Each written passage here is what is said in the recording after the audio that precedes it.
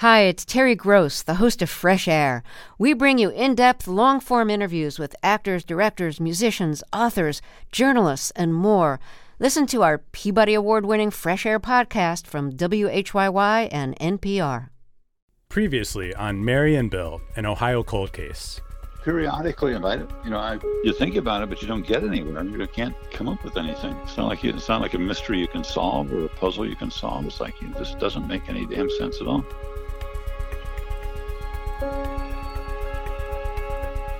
The only time she had one kind of funny incident. We did some hitchhiking and I think we were going down to Bordeaux, and we were picked up by a guy in a convertible who I think was kind of taken with Mary because he came back another weekend to see her.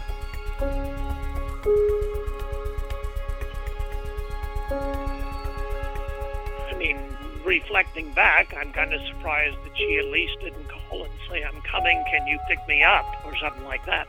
And she never tried to leave a message, as far as you know, either? No, I have no recollections of her calling me at all. Episode 6, Behind the Blue Wall. Sort of.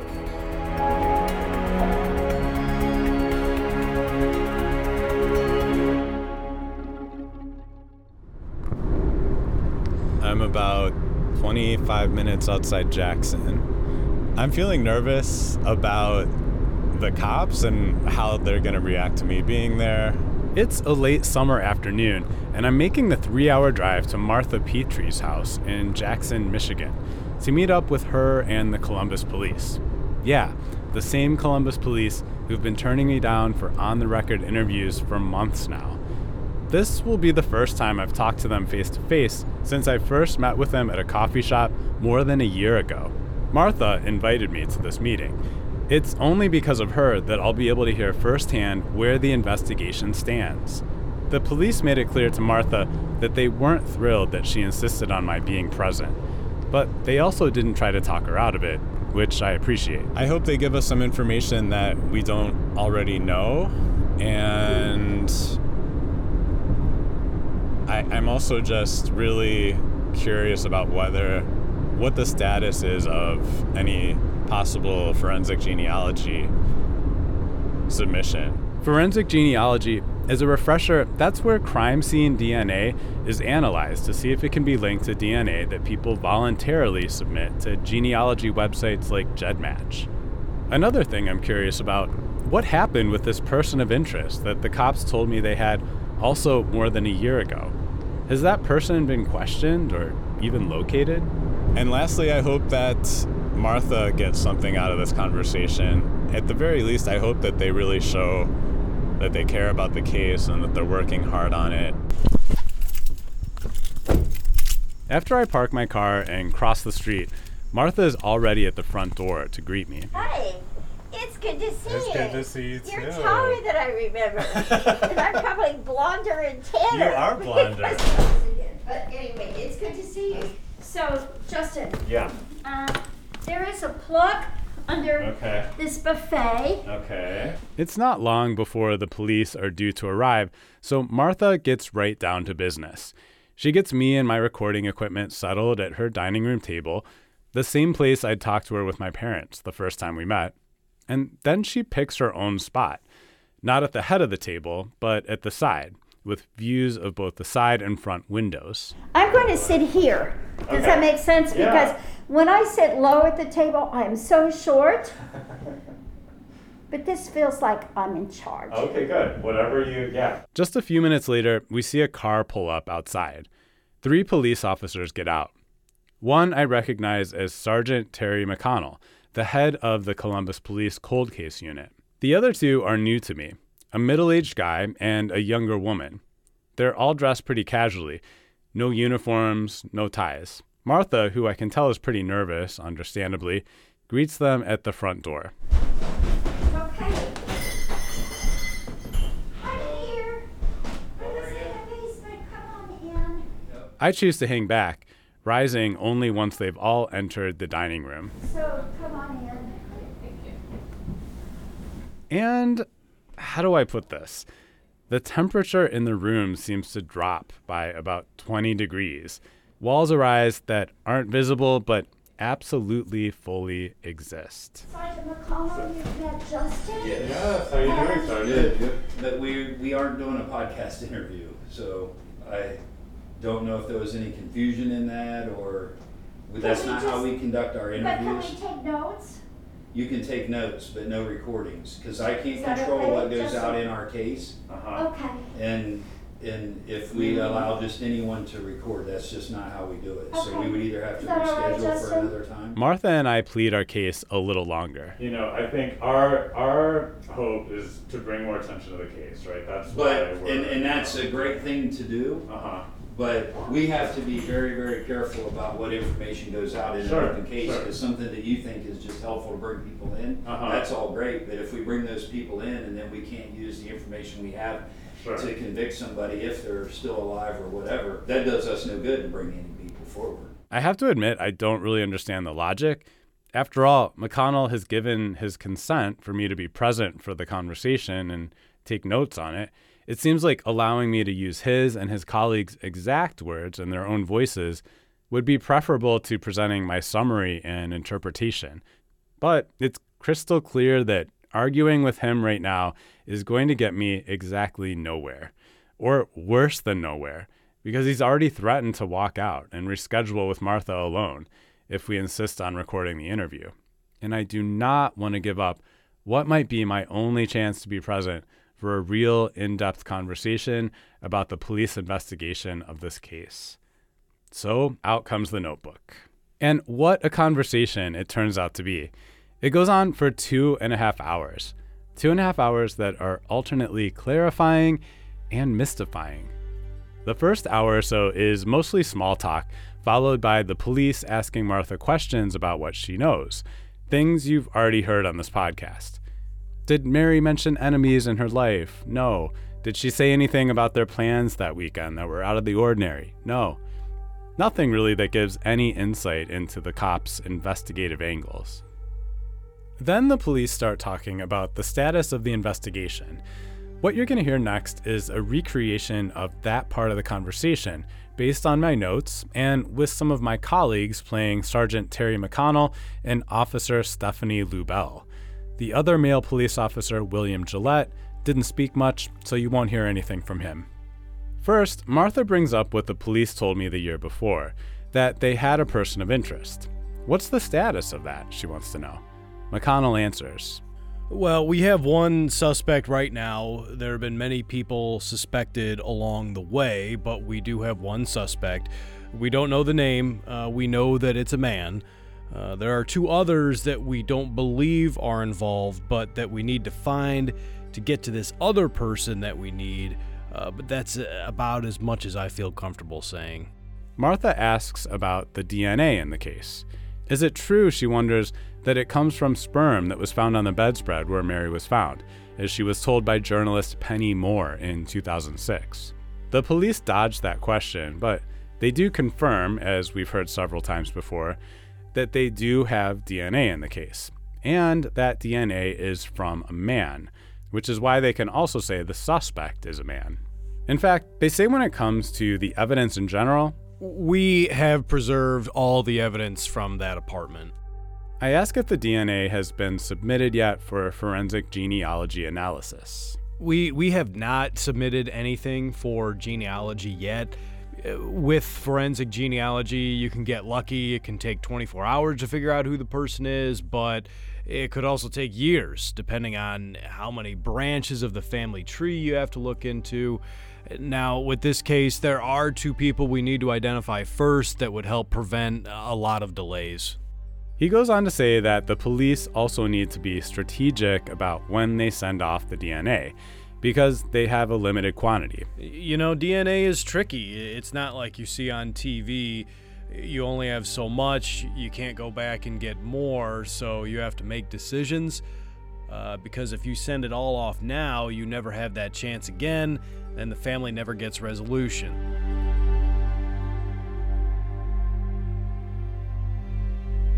What about the sample that Jim McCoskey submitted to CODIS about 15 years ago, we ask? CODIS, that's short for Combined DNA Index System. It's the state of Ohio's database of DNA collected from crime scenes. That sample is still in the CODIS system, and it's never hit. Not surprising, he says, because the state only started collecting DNA in the late 1990s. But there's a small chance it still could hit because Ohio, like many states, has a backlog of entering DNA that's been collected into the database. Before we take that sample we have and submit it for genealogical analysis, I want to see if we can find more from the evidence we have. Maybe there's more DNA on Mary's clothes or her purse, for example. If we can find more DNA that we can set aside, we'd use that to go ahead with genealogy, and I don't know how long that will take. I don't want to give you any kind of promises or hopes, and that's just kind of where we're at this time. He said before submitting the DNA for genealogical analysis, he also wants to exclude the 2 other people he mentioned. Whether we do that secretly or not from them, if we get that DNA and we can exclude it, then I don't have to worry as much about wasting the sample that we do have. Okay, so these 2 other people, I can't help but think about the 2 Frenchmen that Detective Ralph Taylor said he was looking for back in 2009. Are they the 2 people the police want to exclude? McConnell dodges that question too, but he does mention the police have been in touch with some sources in France who could help the investigation. So it seems like there could be a French angle here.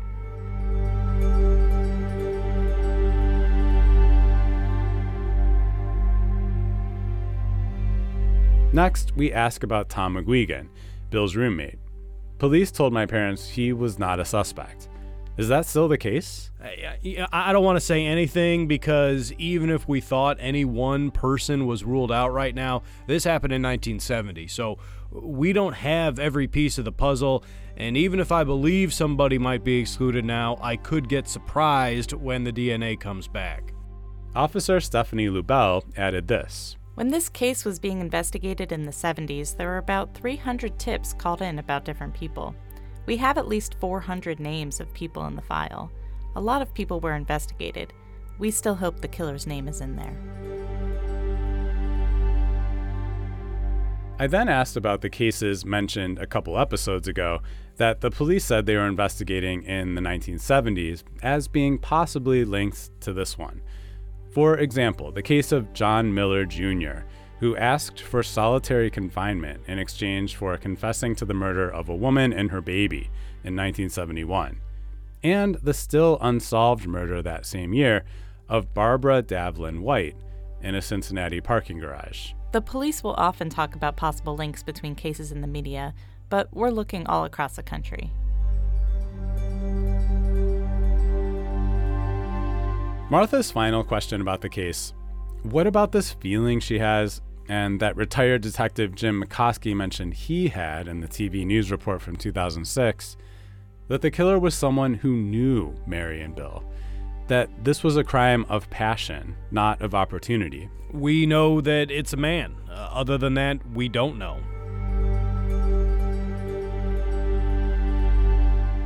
As the conversation winds to an end, it feels like the intervening hours have broken the ice a bit between me and the cops. I make a final entreaty that my only motive in this is to help solve the case. It would be so great, I say, if I could somehow earn their trust, that I'm not going to reveal sensitive case information. McConnell says there could come a time for that, but it's not yet.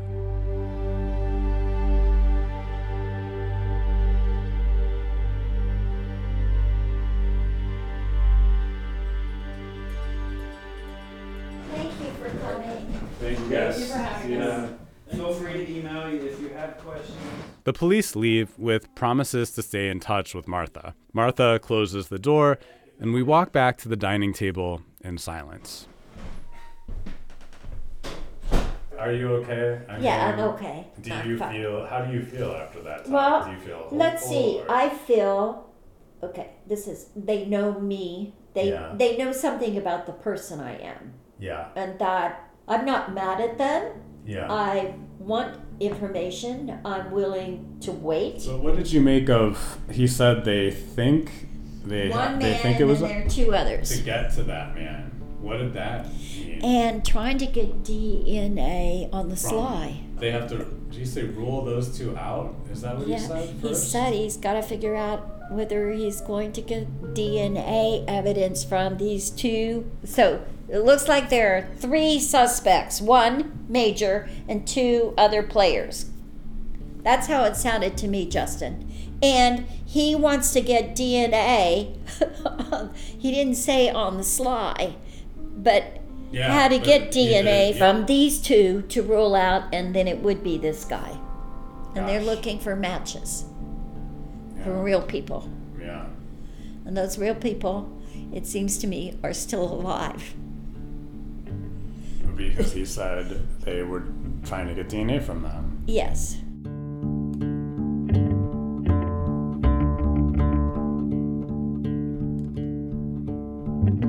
Martha says one other thing struck her about the conversation. Whenever I started talking about this being a murder by someone, the murderer is someone who knew that couple on either side, whether it was Mary's side or Bill's side, because they didn't deny that. They didn't say, no, this could have happened a different way.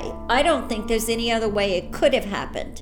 Her biggest takeaway, though, the police think this case can still be solved, and that the person responsible may well be still alive. I mean, I learned more that he thinks the case is solvable. Yeah. He is reluctant to give us anything other than facts. Does that make sense? Yeah. And Justin, I don't want you to feel bad about this, but he might have, if you had not been here and he's not thinking about podcasting, he might have said more, but I'm not faulting you in any way. Mm-hmm. You are, as I've told you before, you have come to know Mary, you've come to know me. I think of you as my friend. I think of you as a really good friend because you see me ups and downs, and I can laugh about the person I was or the person I am now, but you have a context. You begin to know my family in ways that even some of my friends don't know me. Does that make sense? Mm-hmm. Well, I just want to say that's been such an honor in doing this, that you do feel that I'm a friend, and I feel like we've formed a really nice friendship too. And I also feel a lot of responsibility to honor what the relationship we have and do right by you and by Mary. No, I agree. I gotta eat a Kleenex, but do you want a sandwich? I'm okay, and I should go because I got a 3-hour drive to go. Okay.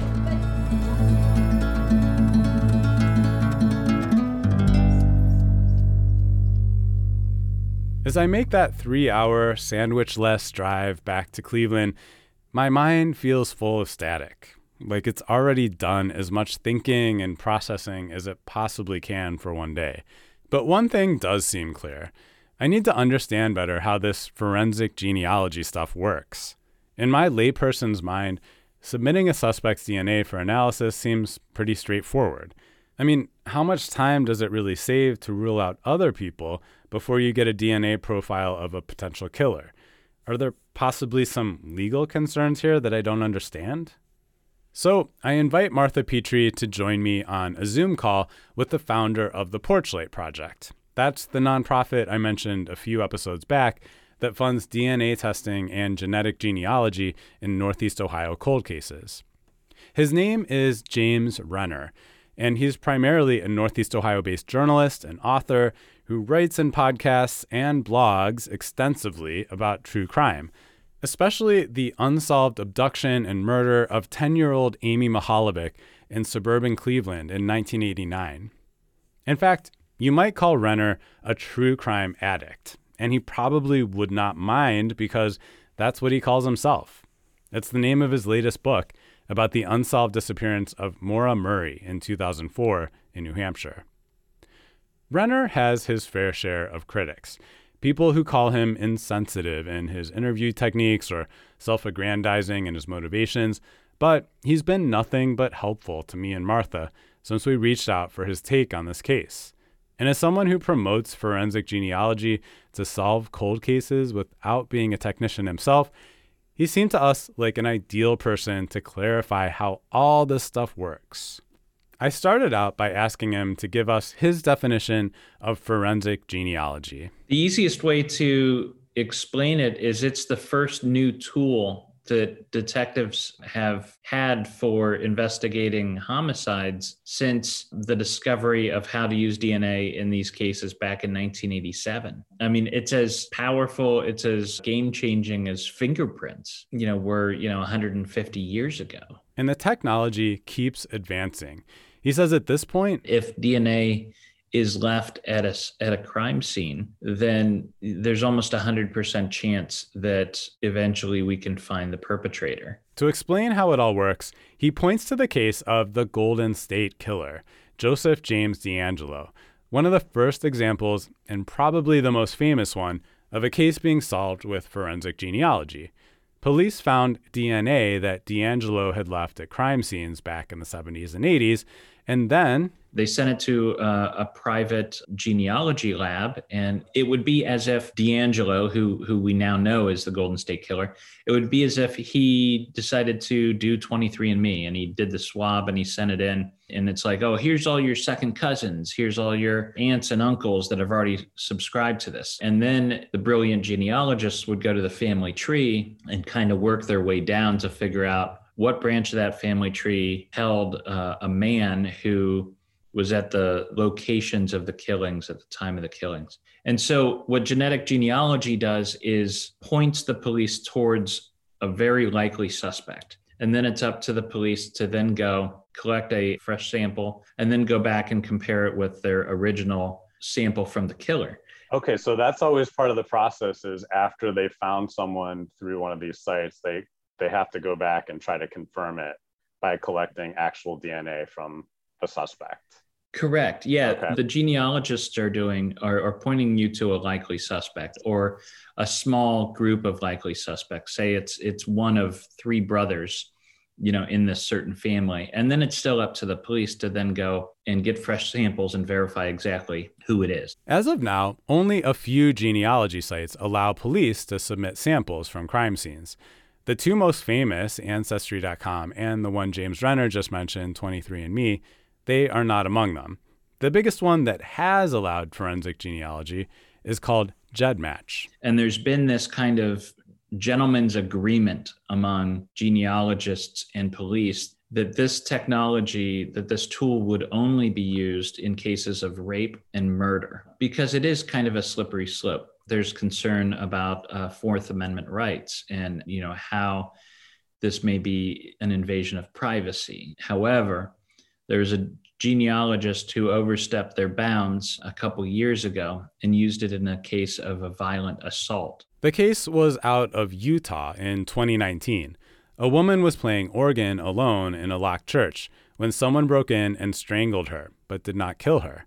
Investigators used GEDmatch to trace DNA found at the scene. And when that happened, GEDmatch was like, whoa, this is not what these people signed up for. So overnight, it went from an opt-out to an opt-in protocol. And now if you upload your genetic data, you specifically have to opt into allowing police to be able to compare it. So we lost millions of possible potential matches and profiles. He says more regulations and restrictions are likely as genetic genealogy becomes less new and shiny and as privacy advocates catch up with what's happening.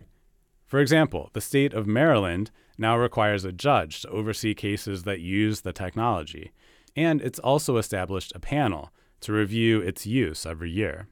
So far, Ohio remains fairly permissive, but I can't help but wonder with some alarm if a window that's open now could close by the time the Columbus police are ready to submit DNA in Bill's and Mary's case. One thing the CPD told us was that there's like a big variance in how long it can take to get through the process of looking for matches. Is that something you found? I mean, they said it could be anywhere from like a day, 24 hours, or it might take weeks or months. There's a couple factors going on. One, what is the common ancestor?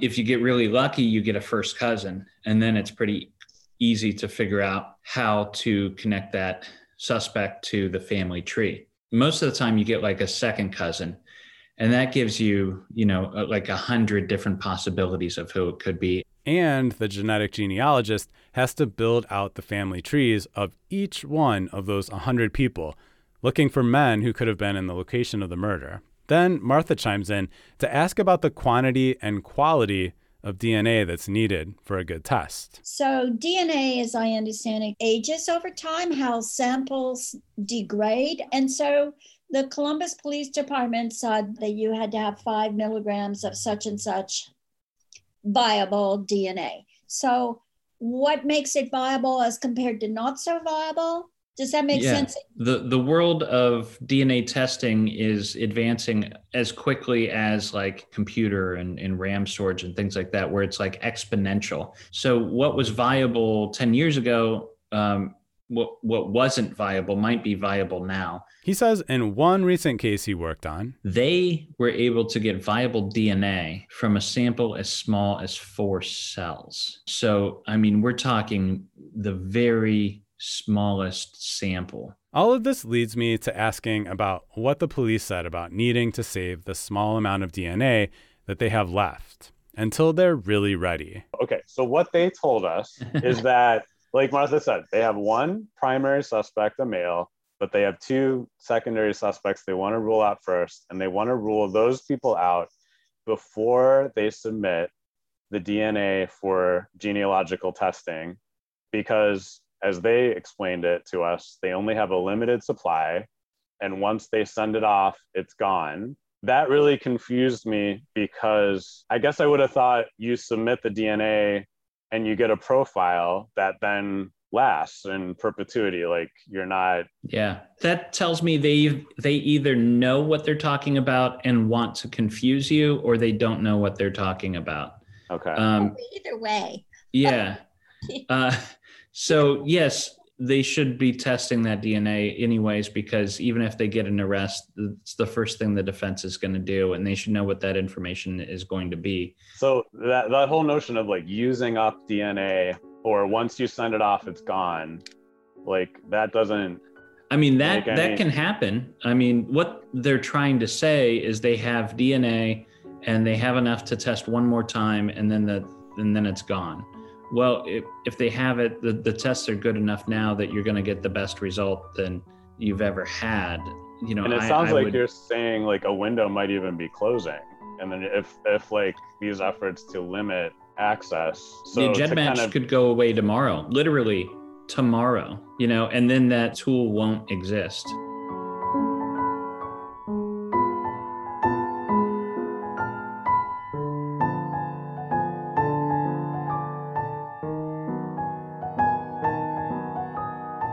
Who gets to decide? Like, the way they talk about it, it's like that's their DNA and they get to do what they want with it when they want. I would think the prosecutor has the ultimate authority over what to do with that. You know, the police, you know, and this is something we forget, and they hope that we forget. You know, the police are just enforcers. The prosecutors are the ones that are thinking about the trial and thinking about the legal issues of closing this thing up and where it's at. So if you could just find somebody with a little energy behind them in the prosecutor's office and an open mind, that would be golden. Martha asks James Renner one last question. At this point, it's been a couple months since our meeting with the police, and she has not heard a word since then, despite sending Sergeant McConnell an email and leaving him a voicemail, wanting to know if there are any updates. If she were to get in touch with someone in the prosecutor's office, could she refer that person to the Porchlight Project so James could explain the work they do and maybe even, offer to pay for the testing? James does not hesitate to say yes. Tell him that the Porchlight Project feels that they can solve this case using genetic genealogy and can do so in a matter of months. That's helpful. Thank you.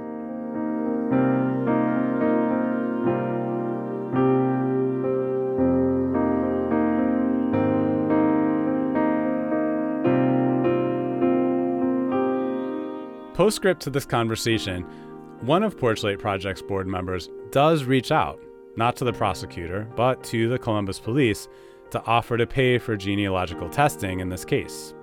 The police's response? They're not ready yet. And they don't need the money.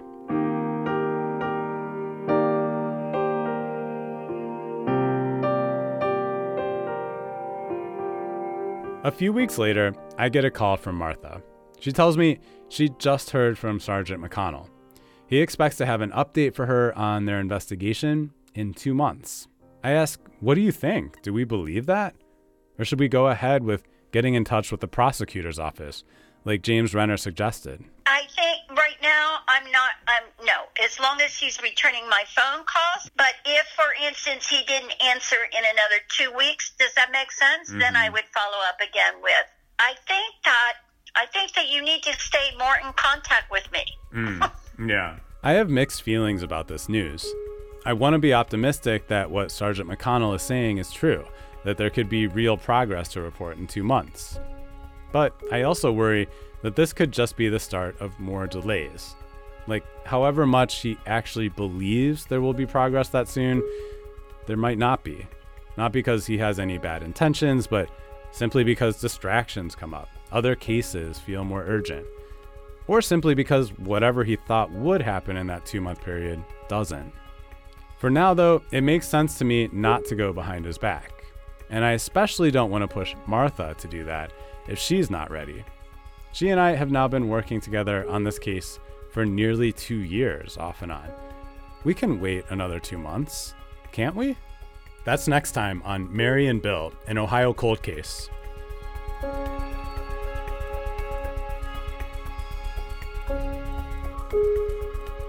If you have information about the murders of Bill Sproat or Mary Petry, please contact the Columbus Police Homicide Case Review Unit at 614-645-4036, or get in touch with me via our website, ideastream.org/MaryandBill. Mary and Bill, an Ohio Cold Case, is an IdeaStream public media podcast in partnership with the Ohio Newsroom. It's reported and written by me, Justin Glanville, with production and sound design by John Nungesser. Our editors are Mike McIntyre and Natalie Pillsbury. Our digital team is Annie Wu, Ryan Lowe, and Dmitry Ashaki, with graphic design and art by Lauren Green. Music is by Beyonce, Ben Von Wildenhaus, Michael Thomas Howard, Crowender, and Lobo Loco. Marketing is by Matt Ehrman, Pat Miller, Matt Crow, and Anna Garvin, with support from Evergreen Podcasts. Thanks to Marlene Harris-Taylor, Mark Rosenberger, and Claire Roth. For photos, a timeline of this case, and a document library, visit our website at ideastream.org/MaryandBill.